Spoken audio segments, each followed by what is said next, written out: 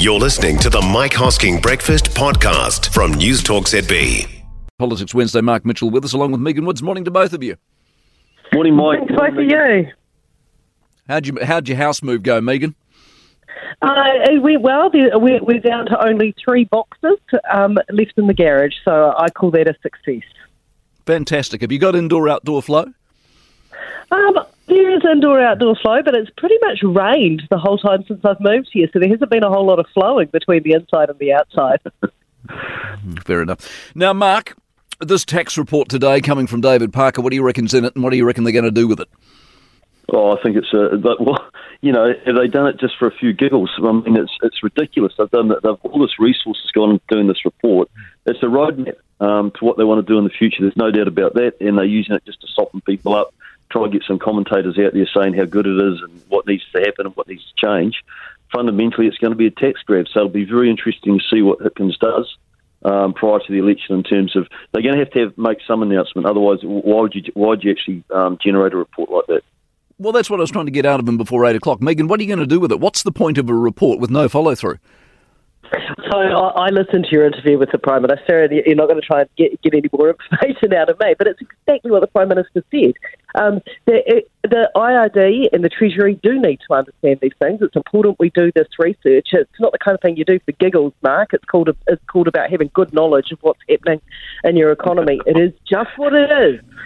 What are you going to do with it? As the Prime Minister said, it is releasing a report talking about the tax system, and the Prime Minister was really clear with you this morning, Mike, that there's going to be no announcements to the tax policy that go with it. But like National, but that's the bit that doesn't make sense. We will need to release, but we'll have to release tax policy before the election, like any party does in any election year. So what you're saying is today there'll be no announcement post the report, but closer to the election you'll go, working further on the report we released back in March and April, we are now announcing policy X. That's how this will go. Mike, are you auditioning for a press sec role with us? Are you almost writing the press release? Well, you need all the help you can get. That's not the plan at all. Look, it is really important that we understand what's happening in our economy. It's really important. I could save them by Thursday, Mark. Yeah, the thing is, that's right. The thing is, Megan, it is all for giggles if you're not going to do anything with it. So why generate a report like this and release it, and you're not going to do anything with it? So something's coming. It's just a matter of when that's going to be announced. But that's not wrong, though, is it, Mark? I mean, the contest of ideas in an election campaign is what it's all about. If they come up and say, after this campaign, after this election, if we win government again, we're going to do this, and this with tax, they're entitled to say that, and that's what you battle on, isn't it?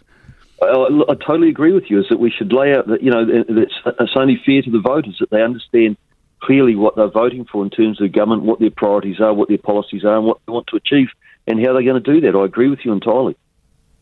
So is that where we're heading, Megan? Well, that's exactly what the Prime Minister told you when he was on, that before the election, like National, Labour will need to lay out its tax policy, and voters will get to decide on that. That's what elections are about, fundamentally, making decisions about what different parties put on offer. There's nothing unusual about that. No, that's true. This guy, Thomas... No, I was just going to say really quickly, Mike, have a look at the report when it comes out. It's going to be the roadmap to where Labour are going. Okay, fair enough. This bloke, Thomas Pickett, that David Parker seems to like so much, Megan, what do you know of him? So Thomas Piketty, he's an author. He's an author that's renowned internationally, that's done a lot of work around distribution and wealth distribution around the world. I think that he's a pretty well-known thinker in terms of economic thinking around the world. I think most people probably know that about him. Right. What's fair? I'll ask you the same question the Prime Minister stumbled so badly over. What's a fair share? He stumbled at all over it, Mike. He was arguing on my tax and he doesn't have a clue what I earn. Yeah, but Mike, I think the assumption you were making is that you're paying 39 cents on every dollar you earn, and that's not the way the tax system works in New Zealand.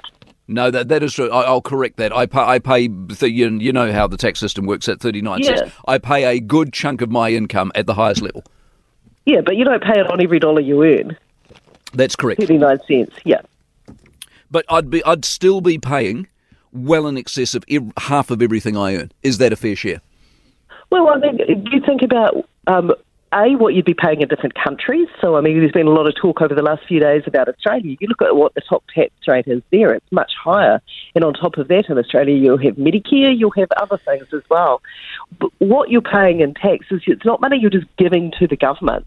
It's the money that's coming back in the form of the services in terms of our health system, our education system, our roading, all those kind of things that we all need to live. And every government has to collect taxes in order to provide those things for all New Zealanders. And it's fair that we pay according to our ability to pay that, according to what we earn. Isn't that the great debate, though, Mark? The people who pay the most use the least in general.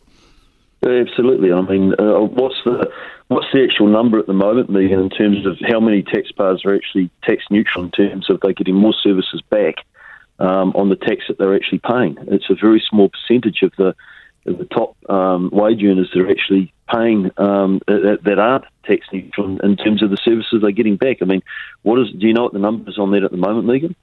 Well, that's exactly why you do research that you think it's just for giggles, Mark. That's how you understand these things really well. I think one of the things you should know that right now. What is the number? Mark, you're in government. What is the number? Mark, one of the things that we also want to look at is that one of the things is a whole lot of the burden falls on people that are paying tax in the form of wage and salaries. And the reality in New Zealand is that most tax is collected, if it's not GST, through wage and salary, through PAYE tax. And that we do have a lot of people that are incredibly wealthy who have the ability, don't earn a wage and don't get a pay packet every week or a transfer into their bank, that aren't paying tax on that. And this is exactly but within the law, kind of things we need. Well, absolutely within the law, but this is what we have to understand about our country and about our economy. Mark, is Meng Foon and his donations conflict of interest? Yeah, it is clearly a conflict of interest because the donation went to the Justice Minister, and the Justice Minister is the one that will decide whether or not he's reappointed back into that role again. So it is a clear conflict of interest. What would you have done about it? Well, I mean, we've been pretty clear about the fact that Meng Foon should resign from his position as his role because he's clearly compromised. Why haven't you done more about it, Megan? In fact, I know that Chris Hipkins the other day was busy saying there's nothing to see here when clearly there is. Well, I think let's actually have a look at the facts. The donation was made to the MP when they were a backbench MP. They weren't the Justice Minister. So I think that's really important to make sure we're being absolutely clear on that. Meng Foon also did what a lot of New Zealanders traditionally have done, and is donated to individuals across a range of parties. I know that candidates in the National Party have also received donations from Meng Foon. So it's actually about looking at people locally in the area, seeing who's doing a good job and making a donation. So we can see it's not, partisan in the way that I think it's trying to be portrayed. Shouldn't that be declared up front? If you go for a government job, shouldn't you declare all the donations you've made to people and parties over the years just by way of complete clarity before you get the job? Yeah, and we're changing the rules around disclosure on donations because I think the public do have an appetite to know more about who's giving what to what party. I think that is important that people know that. And that potentially, we have thresholds. I think it's $1,500 that you need to make a declaration of a donation. I mean, lots of people give a friend a couple of $100 towards an election campaign, or even $1,000 or something like that. But I think you're right. I think there is a desire for the public to know who's donating where, because it's one of those things that we hold dear about having a really transparent political system where we know people aren't beholden to big money. And it's one of the things I like about New Zealand politics. I think a couple of problems here is that, number one, from what I understand, and I haven't looked into it closely, but the Justice Minister never declared as part of the cabinet manual her responsibilities that donation and flagging up a clear conflict of interest. I think that the reality is we're a small country. Meng Foon was a very good mayor, and I acknowledge that while he was in Gisborne. That is in the Justice Minister's electorate. There's obviously pre-existing relationships there. She had an in-kind rent given to her for one of through a company that Meng Foon was a director of, and you need to be absolutely transparent and clear. Otherwise, you'll have these, you'll start to raise suspicions around what is going on. And just very quickly, Megan, the donation for Tanya Tapsell, from what I understand, was $1,000. The donation to Kerry Allen was $10,000. That is quite a significant difference Tanya Tapps was the Mayor of Rotorua, not in Parliament. Kerry Allen is the Minister of Justice. And in the cabinet. I think the donation was made to Tanya when she was. I think Mark, the donation was made to Tanya when she was the candidate in the election. Correct. So it was for central government. So it was nothing to do with her. But I think the critical thing is. I'd just like to correct a couple of things because I think it is important that the facts are out there on this one. The donation that you're talking about over $10,000, some of that was in kind in terms of a cut price rent. It wasn't a cash donation. But these donations have been declared. They've been in plain sight the whole time. It's not like they've been kept secret. So I think that's also really important to understand. And Kitty Allen has been really clear that she will remove herself from any decision making that has to do from Meng Foon. And that is the way it should be. Real quick, Megan, there was a breach of the cabinet manual again. How many breaches can you guys keep making until someone's got to seriously look and say, what is the culture, what is happening inside this Labor cabinet? Because it is breach after breach after breach. All right, got to motor Mark Mitchell and Megan Woods for another week.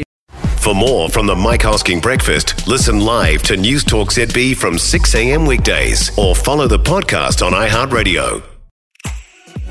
If you enjoyed this podcast, you will love our New Zealand Herald podcast, The Little Things, hosted by me, Francesca Rudkin, and my good friend Louise Airy. We focus on all the little things that you can do to make a positive impact on your life and to cut through the confusion from the health and wellness industry.